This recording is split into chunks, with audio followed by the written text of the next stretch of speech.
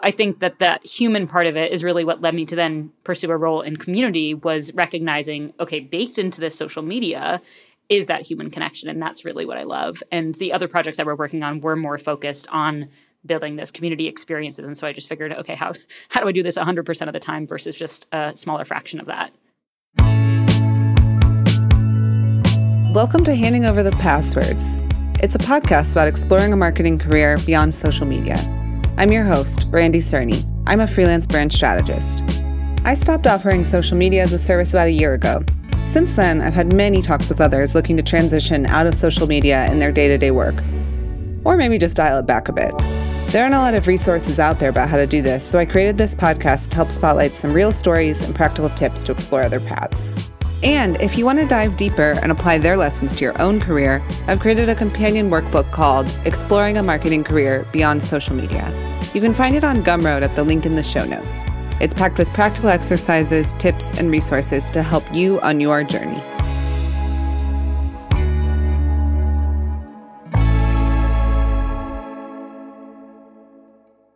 In this episode, I talk with Taylor Harrington, head of community at Groove.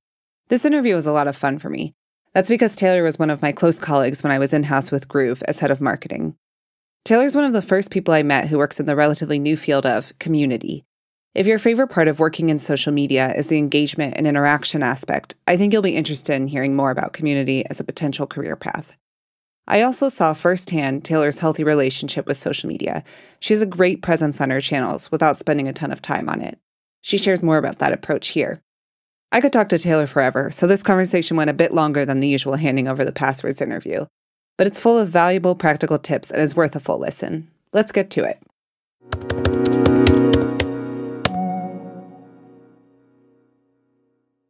Hey, Taylor, welcome to the show. Thank you. I'm so excited to be here and honored to be your first guest. Oh, I'm so happy to have you here. So tell me about your first social media job. Yeah, so I started it actually back in college. It was my first official job, but I started as a freelancer. I was working with the author Seth Godin, who's written a number of New York Times bestsellers, including Purple Cow, This Is Marketing, Linchpin. And I was a senior, and it was like March of that year. And I really came on knowing that he was looking for someone to join his studio, which was his office. And it was a very wacky job description. So he was like, hey, why don't we start with an initial project before we say, yes, let's make this a full-time thing. And so that initial project was to help him build up his Instagram presence. So he had a very inactive Instagram, and I came on to help him make it something special. And his big thing was like, how do you do it in a way that's different than the way anyone else uses Instagram? So that was the challenge. And worked with him for several months on that. And then when I graduated in May of 2019, which was a few months later, joined on full-time and started doing a bunch of other social media for the Akimbo and Alt MBA brands, which were under his work as well. So that's the short preview into what it was like. I managed a ton of different platforms. I had so many different LinkedIn pages, so many different Facebook pages, because we had so many different workshops under that umbrella. So it was a lot of pages to manage as a fresh out of college grad. So you were doing basically like across all the platforms, Instagram, Facebook, LinkedIn, all of that. Yes, absolutely. It was too many. Did you think that you were going to try to get into social media when you were in college and you came across this, or was it more of an accident?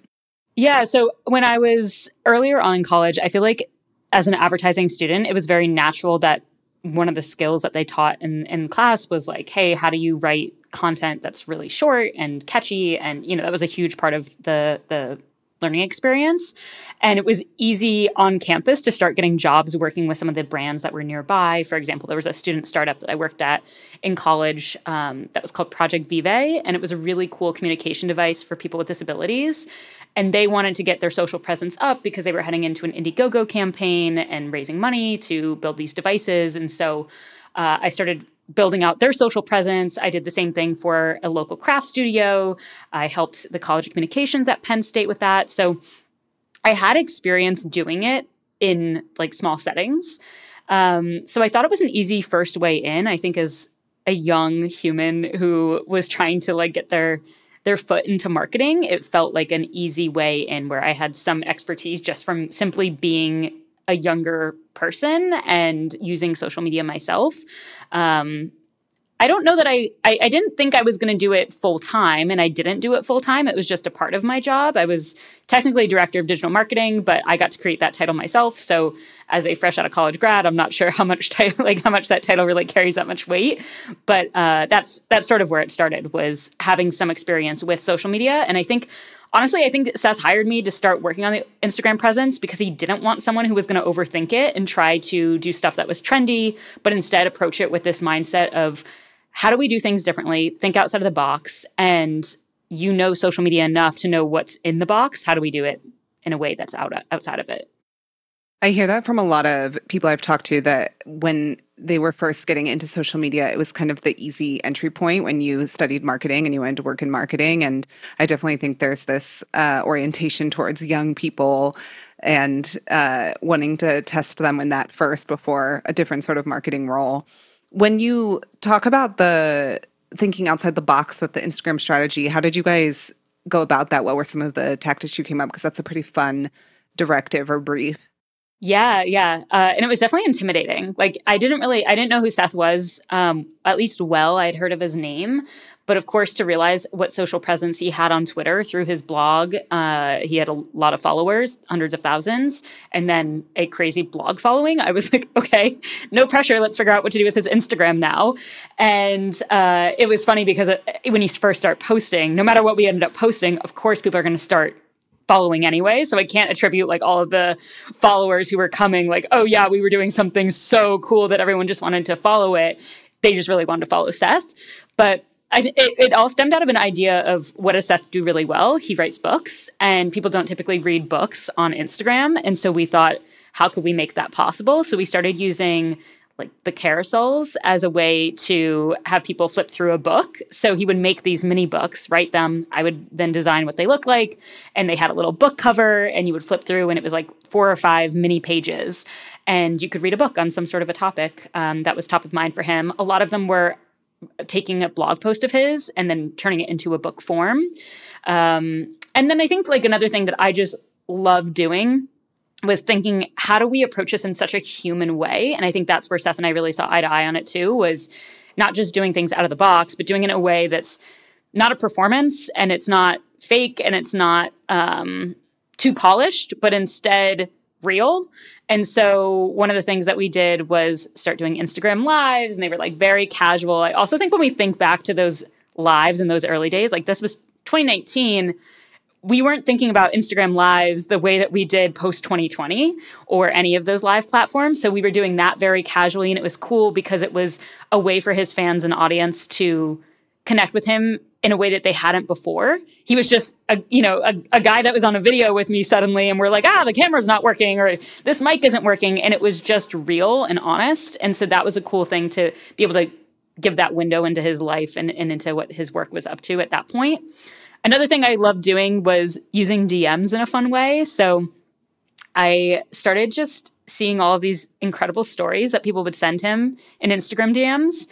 And managing that was so much fun because you learned so much about people and just would have such thoughtful messages hidden in there, gems, really. And I started doing this thing where every few days I would send a few audio notes back to some of the people that were in the DMs.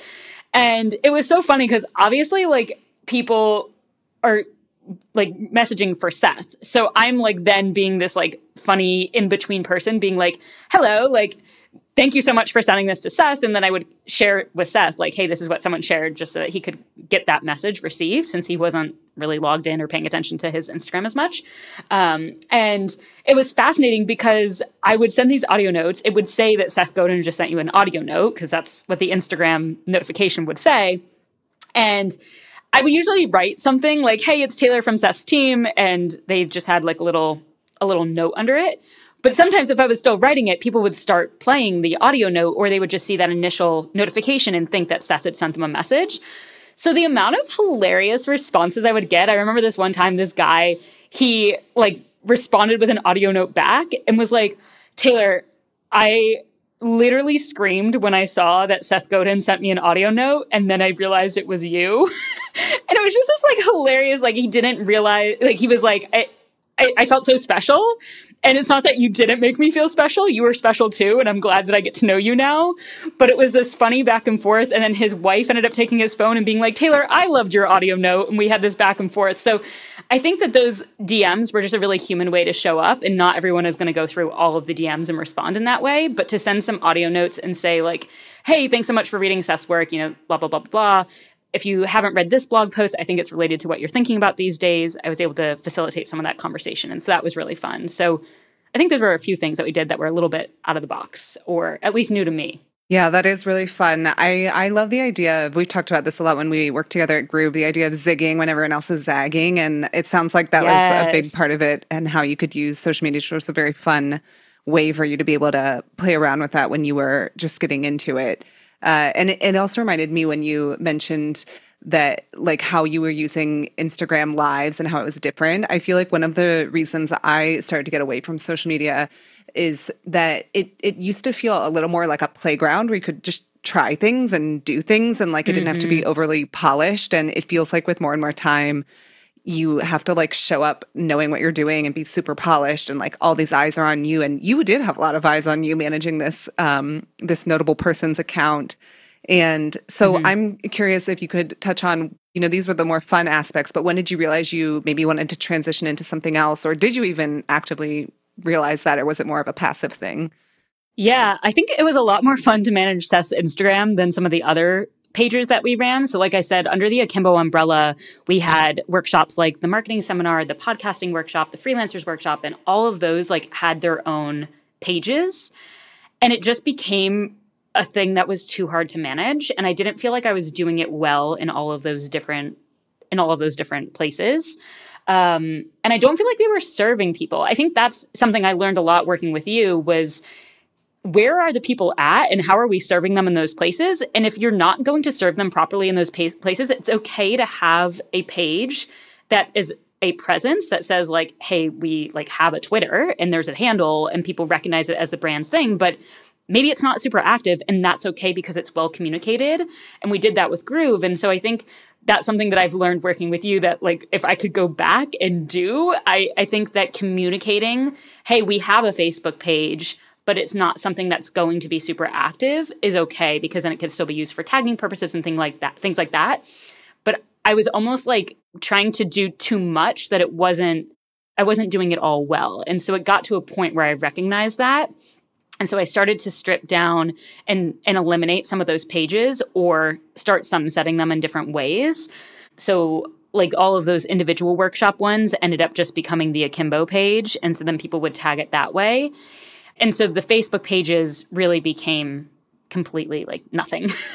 Whereas the LinkedIn pages, because they were workshops and people were adding them to their profiles, they sort of needed to be active. So if I could have gone back and did things differently, I would have just focused on LinkedIn because it was very relevant for people to be sharing those pages since they were right on their profiles that they took the podcasting workshop or something like that.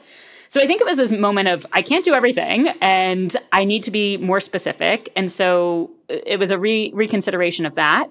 I think also it was just like changing my relationship with social media. And I know we've talked about this quite a bit, but I had this like aha moment, and it happened in 2020 where I just realized I don't really like how I'm personally using social media. And I don't know that I like being on these platforms. And as someone who was logged into so many accounts, like even my Instagram, I had my personal account, I had Seth's account, I had the Alt MBA one, the Akimbo one, I had my own personal Etsy business I was running at the time. I had like my dog's Instagram, and then I had this ridiculous pet, it wasn't a pet, it was a stuffed hedgehog that I would take pictures of in funny places. So I had like 9 different Instagrams that when I logged into Instagram, I then was suddenly in this world where I could get notifications for all of them. And like how overwhelming that all of those different parts of my life came together, managing my own business, managing this business for work, these accounts for work, and then my own personal ones. And I just felt like I was never off, like because social media suddenly was something that when I went to it, it was also work and it wasn't just there for personal fun. So I read Catherine Price's book, How to Break Up with Your Phone, in 2020. And that started to plant seeds for how I could change my relationship with social media. So I think that was really a big trigger point and has now impacted my life in a lot of different ways for how I use social today. I think that you are speaking to a point where I've heard from a lot of other people too, where it just becomes like too much. And I think it also has to do with how the platforms themselves changed, because they all kept like adding more features too. And so if you have a social account on Facebook, Instagram, TikTok, Twitter, whatever, they used to kind of have one function. And then all of a sudden, Instagram was having stories, lives, posts, videos, reels, everything that's going on in the DMs now, which is like its own whole world. And so it's not even just that you're managing like more and more accounts. It's also like there's more and more things to manage within the accounts and within each platform. And so it does start to feel like, I remember feeling like, oh my gosh, this just became so much more time consuming than it used to be. And when you have limited resources or like limited resources even being just your brain and energy. Yeah. I think it's also, like you said, things start to get better. So like I remember even when Seth and I discovered StreamYard, which is a video platform that you can go live on and go live right into LinkedIn, we were able to get him early access into LinkedIn Live. Which is like wild to even think about, that LinkedIn Live wasn't something that people had access to back then. But during the pandemic is when it started to really take off. So I remember being like at home, streaming in with him, realizing that we couldn't record our lives anymore inside of the office because it was the pandemic. So suddenly to be like in Connecticut while he was in New York and we're both meeting in StreamYard. And I remember thinking how cool it was that I could take people's comments, like live comments, and put them onto the video with us. And that was a basic function of StreamYard that they were introducing. But that just wasn't something that could happen on other platforms in that same way, where you could highlight a comment like, Brandy just said, blah, blah, blah, blah. Seth, what do you think of this question? And it was so cool at the time. And now you think like, here we are in 2023, and that just seems so old. Like it's hard to remember the days where that wasn't a thing. You go onto any LinkedIn Live, you go onto any platform, and people are pulling up questions all the time and answering audiences, their comments, whatever. And that just didn't happen before. So I think it's like the fast pace that changes. It's like things seem new and you get all excited about them. And then once again, they're changing again and things become irrelevant. And needing to stay up to speed on that is crazy. And I also think it goes back to that, like, Seth does a great job of asking these two questions whenever you start any project. And I learned this from him, was like, who is it for and what is it for? And I think our social media platforms have gotten so far away from that we don't actually take the moment to say, okay, why do we even have this LinkedIn page? Who is this LinkedIn page for? And how is this LinkedIn page different than how we're showing up on Instagram? And is it really worth us even showing up on Instagram because our audience is actually over here on LinkedIn? And so it's like this game of trying to be in all the different places at once and keep up with the trends that's just truly impossible to handle, especially when you are someone who wears a bunch of different hats and social media isn't actually your full-time job. Yeah, there was definitely that period where it seemed like you had to be everywhere and like optimizing on every platform. But I am starting to see a lot more companies, especially startups who have those like smaller teams, only pick a few and try to do those ones really well, or not even do them really well, just like keep up, because it's really difficult, as you say, when you have a bunch of other things you're doing. It's not like social media is the only, it's not like organic social media is the only marketing tool. So yeah, you kind of have to pick and choose now. I think you need like a full social team to do it all.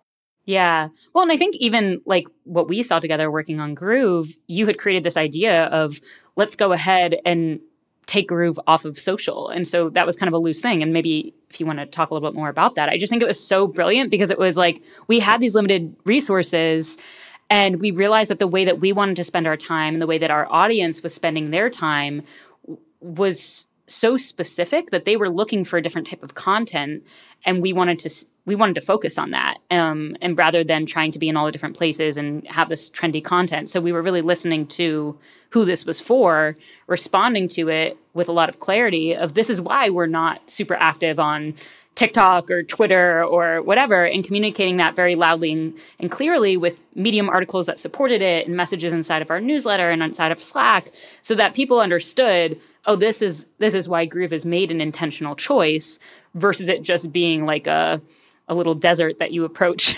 on Twitter and you're like, why are they not active over here? Yeah. So for anyone listening who isn't aware, Taylor and I met when we were on the team together at Groove, which is an early stage startup. And we started off doing social media with like a whole strategy and everything, and with the help of a great contractor, Ash. And we realized that it was just taking up so much time, and the amount of effort that you have to put in to build a following on these platforms, it's so high now. And based on like how fast we were moving and our goals, it just felt like we were spending like way too much time on it with very little in return coming back to us. A lot more people were coming through word of mouth, through like direct outreach. And so we intentionally lined it up with the brand values and said, okay, we're all about like intentionally using your time. So in order to do that, we're going to be very transparent and not be active on social media. And over time, we really framed it as a learning experience. And so over time, we did dial it back a little bit, and we were a little more active on places like Twitter and LinkedIn. And we even started to experiment with like TikTok again, but always with this sort of learning mindset. And, oh, if it's actually effective, let's do it. Like what's like sort of the MVP, like the minimum viable posting, as we like to say, of what we can do on these platforms and still get something in return. And so I think it was always a learning experiment, but I think that more brands should be asking themselves these questions, like what's kind of like the minimum I can be doing here, or like where does this align with like my brand values, versus just like blindly going into it being like I have to be here. Yes. Because you don't have to be there. Well, and I think it's sort of like by being as transparent as we were on Medium and in those different places to say like, hey, this is something that we're intentionally thinking about and experimenting with. It almost gave us a permission slip to not post as often and to not have to feel like we were in a rush or we were going all in on something that we weren't 100% sure on.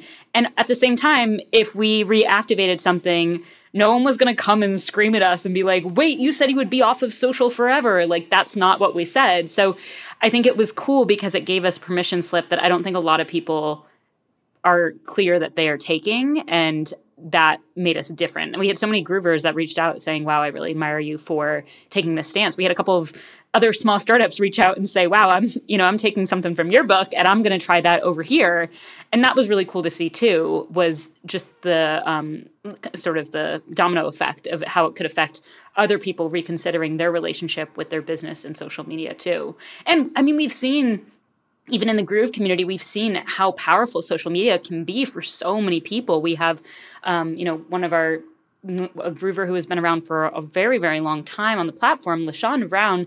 She has a very heavy social media presence, and it has been really helpful for her in accelerating the type of learning and teaching she does in the world. So it's interesting because it's like social has this. It's kind of, you're trying to hold all of these different things where it can be really powerful for some people if they really know their audience and who's there and how to speak to them. But when you're in an early stage startup, the reality is you don't. Like, we're still figuring all of that out. And as you're figuring it out, you can't go all in everywhere, or else you're not going to have any resources or any time. So yeah, I find that all very interesting. And I think going back to your question from a few minutes ago, like when I realized I wanted to transition out of this social role, social media was a part of my role doing director, like I said, being a director of digital marketing at this company. And then when I started to look for new roles and reconsider, well, what do I want to do in this next role? It was really focused on like the things I loved the most about social were the one-on-one connections. Were hearing someone's story and helping them feel seen and heard inside of a DM, even if I wasn't Seth, or it was, calling out someone's question inside of the audience and then someone writing this whole paragraph about like, I cannot believe that you just picked my question out of all of these questions, and like helping people feel really special was cool. And also hearing their stories in such a public way was beautiful. Like you just feel connected to a wider world of people that like, oh, this person in India is sharing this. It's like, wow, like I'm over here in New York City and I get to be a part of their story now. And so I think that human part of it is really what led me to then pursue a role in community, was recognizing, okay, baked into this social media is that human connection. And that's really what I love. And the other projects that we're working on were more focused on building those community experiences. And so I just figured, okay, how do I do this 100% of the time versus just a smaller fraction of that?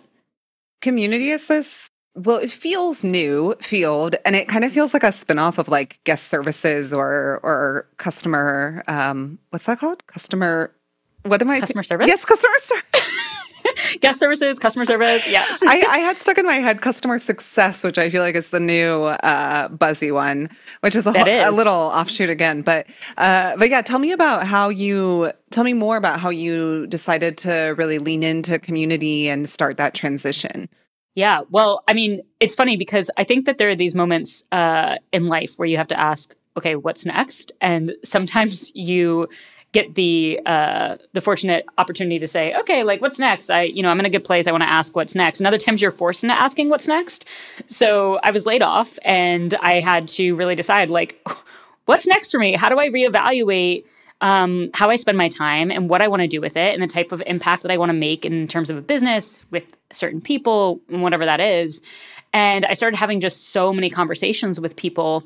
And at the heart of them were like, I love humans. Back in college, studied advertising and, like I said, in entrepreneurship and disability studies. And I tried to bring all of those things together and say, God, I just really love learning about people. And I love connecting with them. I love bringing them together and thinking about the intention of coming together.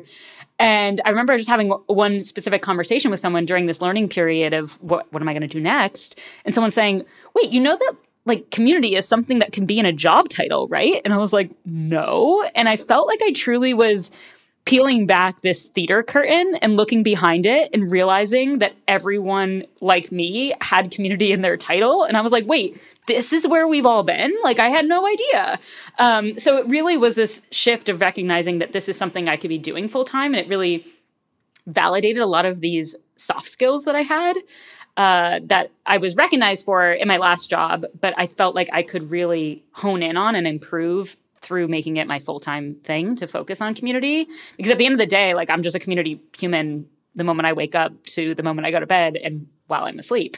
So it's not something I turn on and suddenly I could do it for work in a way that felt so me. So I think that, that's really how I started to transition was starting to meet other people who had those roles and recognizing, okay, community isn't a title that is exactly the same at every single company. It's very different at an early stage company versus a big company. Even like you said, there are other very adjacent titles like customer success or whatever those different ones are that even marketing sometimes covers that community aspect. But I think within marketing, a lot of people are actually talking about an audience, not a community. And I think that's like a whole other conversation we could talk about for 30 minutes. But I think that there's a lot in there where I realized, okay, people like me do things like this. And, that's a quote that I go back to a lot. And I think that that's really what I felt when I started to find people who were in the community field. We definitely could talk about audience versus community for a long time, and I don't want to go down that road, but I do want to ask you about, there are like a lot of job descriptions that have community that are still very heavily social media related. They're really more about like the sort of what you were doing, interacting in the DMs and responding to comments. What do you think about that versus the sort of community that you were trying to shift more into? Yeah, I think it's interesting. So like at Groove, community is core to the product. Community is the product. Whereas at a lot of companies, that's not the case. And so it's funny, I was talking to a friend the other day and she was like, yeah, I feel like my job is just really lumped in with social media and marketing and community, like all in one. And I just feel like I can't do any of them great because I'm wearing 3 different hats that overlap, but they're not quite the same. And I feel like that's so true is when you work at a company where community isn't the product, it's like an adjacent thing that the founders say like, oh, this would be beneficial for these reasons. And they say they believe it. But then at the same time, it's also like, how do you weave it all together? Because if you're not going to hire just a dedicated community human who's focused on those relationships and really weaving it into the product, then I don't like, it's not, it's different. I don't have that experience of knowing what it's like to work at a company where community isn't at the core of the product. It really was at my last company as well. So it's hard. I think, when I think about it, it's not something that I would be excited to do in a future role. If I was asked to, I think I would push back on why I don't think I'm the best fit to manage social platforms and also community, because I think community, if it is at the core of the product, really needs its own dedicated human that is working on that. So yeah, it's a tough question. I think really what it points to is like the need for more specific job titles, or like starting to carve up these fields a little bit more. I mean, even going back to what we were saying with customer success, that is quite different than like normal guest services or customer service and responding to people. So getting like more niche, maybe that would be something that would help. It's funny too, because if you asked me about people who I know who I think are doing like a great job on their personal Twitter or LinkedIn related to like their professional work, you're definitely someone that comes to mind. So I think it just speaks to how you can still show up in these places. It's just about what we've been talking about this whole time, doing it with intention and having these boundaries. And you also have, if it's okay if I share, you have like an Instagram that is your professional that like people can tag, but you don't like post there and you make it very clear there. And then your personal one is like just for you. And so I think it's cool that you still manage to show up there, but like in the way that you want, and it can still help your career and your goals. And going off of that, are there any aspects of working in social media that you miss? Well, thank you so much for the compliments. I think that one of the things that I loved about working with Seth on social was like just how cool it was to have access to cool leaders around the world that we could have conversations with. I mean, like that's a very specific answer, but to be able to get on a conversation with Simon Sinek and Seth and have like a chat was so cool. So I do miss that aspect of it, of just learning from people in real time and also being able to make those conversations accessible to people from all over the world. I think that there are a lot of interesting parts about social where when I was spending more time on it, I was learning how different people use the platform in different ways. Whereas, as I said before, like I've got my 10 minutes. My 10 minutes is from like I've got to post and scroll in 10 minutes. That's not a lot of time.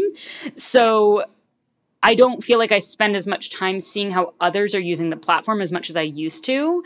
And I do think there's sometimes a source of inspiration there of like, oh, that's interesting that so-and-so is thinking about that. I feel a little bit less connected to those other leaders that I was following than I am now. So that would, I guess that's probably like my biggest thing that I miss. But at the same time, I could choose to do that now and I don't. So again, it goes back to those boundaries of like, I want my time. I want to be in control of that time more than I was before. When I was working in social, I always wished that there was a way to basically get inspiration and best practices without actually spending time on the platforms. And there are a few places now, like if people still work in social and they want this, Rachel Carton's link in bio Substack is really good. She like pulls together interviews and different examples, but it was really hard to find inspiration without just like spending a ton of time on it. And that's what they always say about TikTok, right? Is like the success to being good on TikTok is spending a lot of time on TikTok. And I'm always like, I don't want to do that. Yeah. Well, and I think newsletters are such a great shout out. I have a much different relationship with newsletters now than I did before.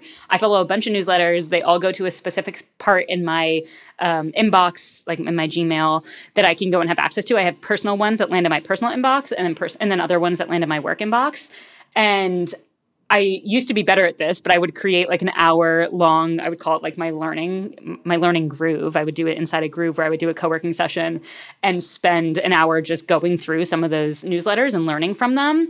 I don't do that as well now. I haven't dedicated that proper time to it in a while, but I do pop into that section of my inbox and learn from there. And I do feel like Kat Bellows is someone who I really admire. Like her newsletter, I feel like she does a really great job of shouting out cool articles that I can stay in the loop with, like what's going on in the community space and what are people thinking about in terms of relationships. So that is an interesting, way of doing it. I also am a part of more relevant Slack communities for myself now. So there's one called the community that I'm a part of, and I had to apply to be a part of it. So it's very curated, and I feel like the content that's in there is very, it's very good. People are very generous in what they share and the support that's inside of there. So I spend more time there. So even though I'm not spending time on social, I am in social spaces online. They're just more intentional and more specific for what I'm looking for.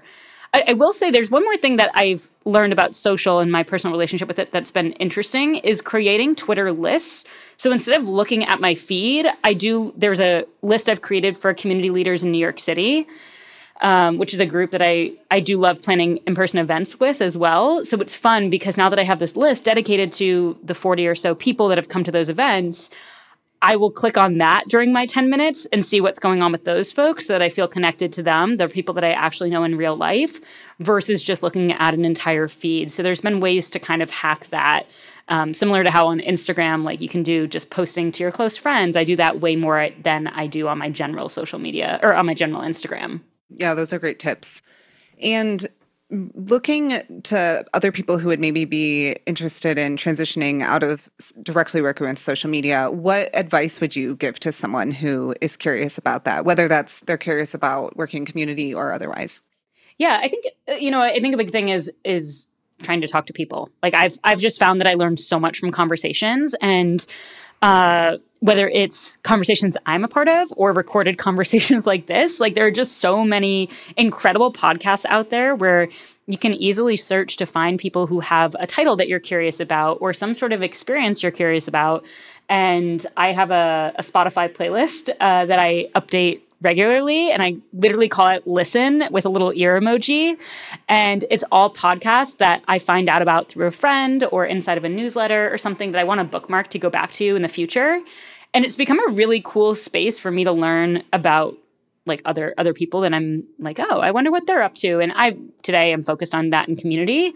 But I would suggest if you're trying to figure out a way to compile it, I think there's like resource overload a lot of times where you're like, wow, there are so many podcasts out there. How do I filter through which ones are the best ones? Just pick one episode of a show that seems relevant to you, where someone is sharing about an experience that's interesting, and bookmark it for later. You don't have to listen to it in that moment, but at least having a process for how you go back to it that's helpful for your brain, I think is really good. I have used Pocket for a while now where I bookmark all these articles.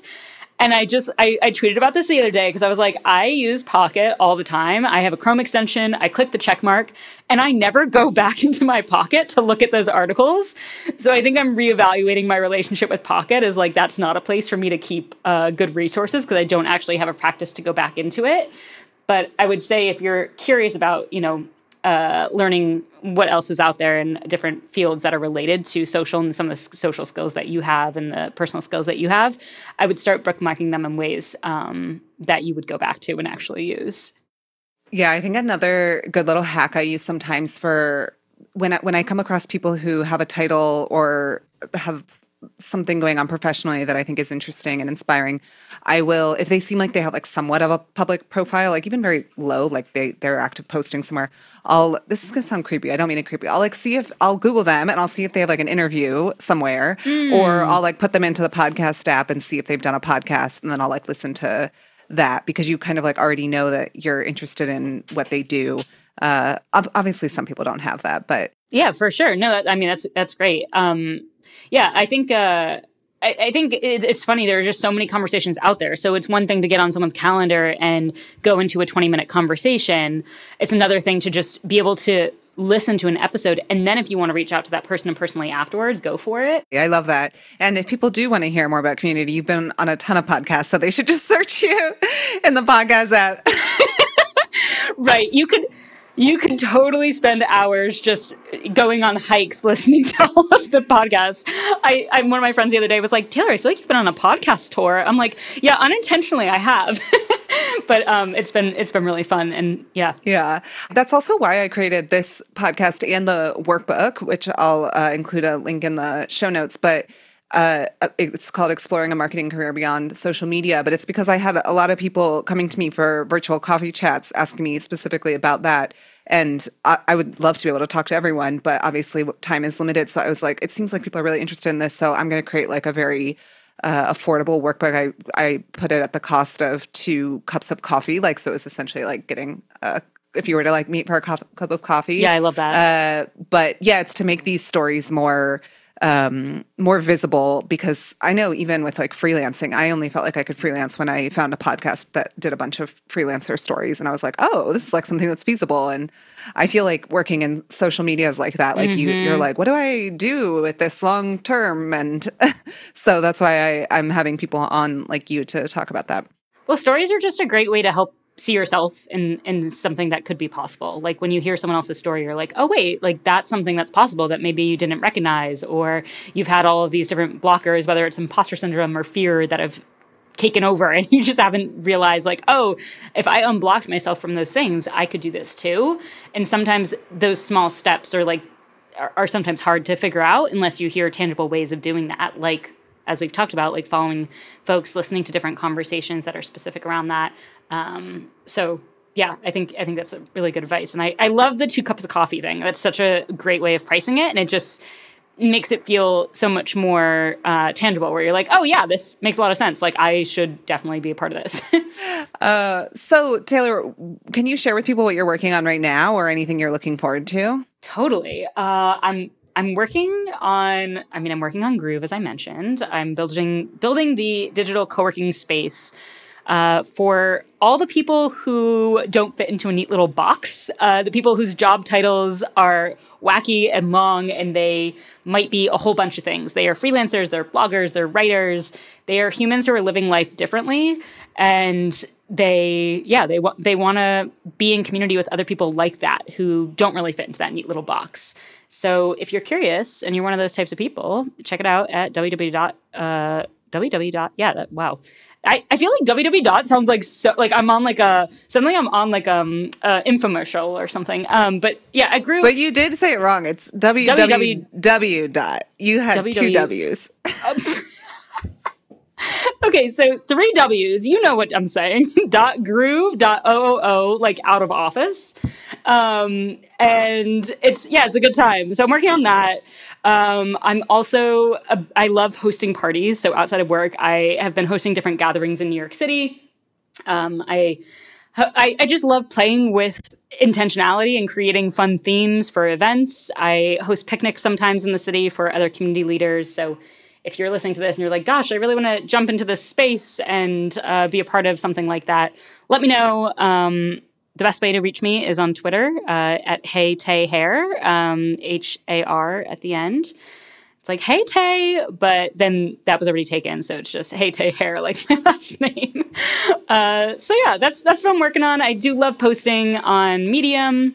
That's a fun place for me to write a little bit more, similar to what you were talking about. I do get similar questions around like, how do I host a great virtual event? Or how do I dive into the community space? And so I've written articles about that so that it does free up some of that time, like you mentioned, rather than making time for all those coffee chats that I wish I could have in the world. Great. We'll also include links to that, to the show notes. So yeah, thanks, Taylor. This was fun. I'm so happy I got to talk to you. Yeah, thank you. And thanks for putting this out there. I hope everyone listening is curious about the world beyond social media and has some good nuggets to start dreaming up what they could transition to next if they're looking to do that. And that wraps another great interview here on Handing Over the Passwords. Remember, if you're eager to continue your exploration and dive deeper, be sure to check out my companion workbook, Exploring a Marketing Career in Social Media. It's available on Gumroad at the link in show notes, filled with valuable exercises, insights, and resources to guide you on your path. If you have any questions, feedback, or simply want to connect, you can find me on LinkedIn or Twitter. Just grab my handles in the show notes. Special thanks to Mad Sounds Productions for helping to produce this podcast.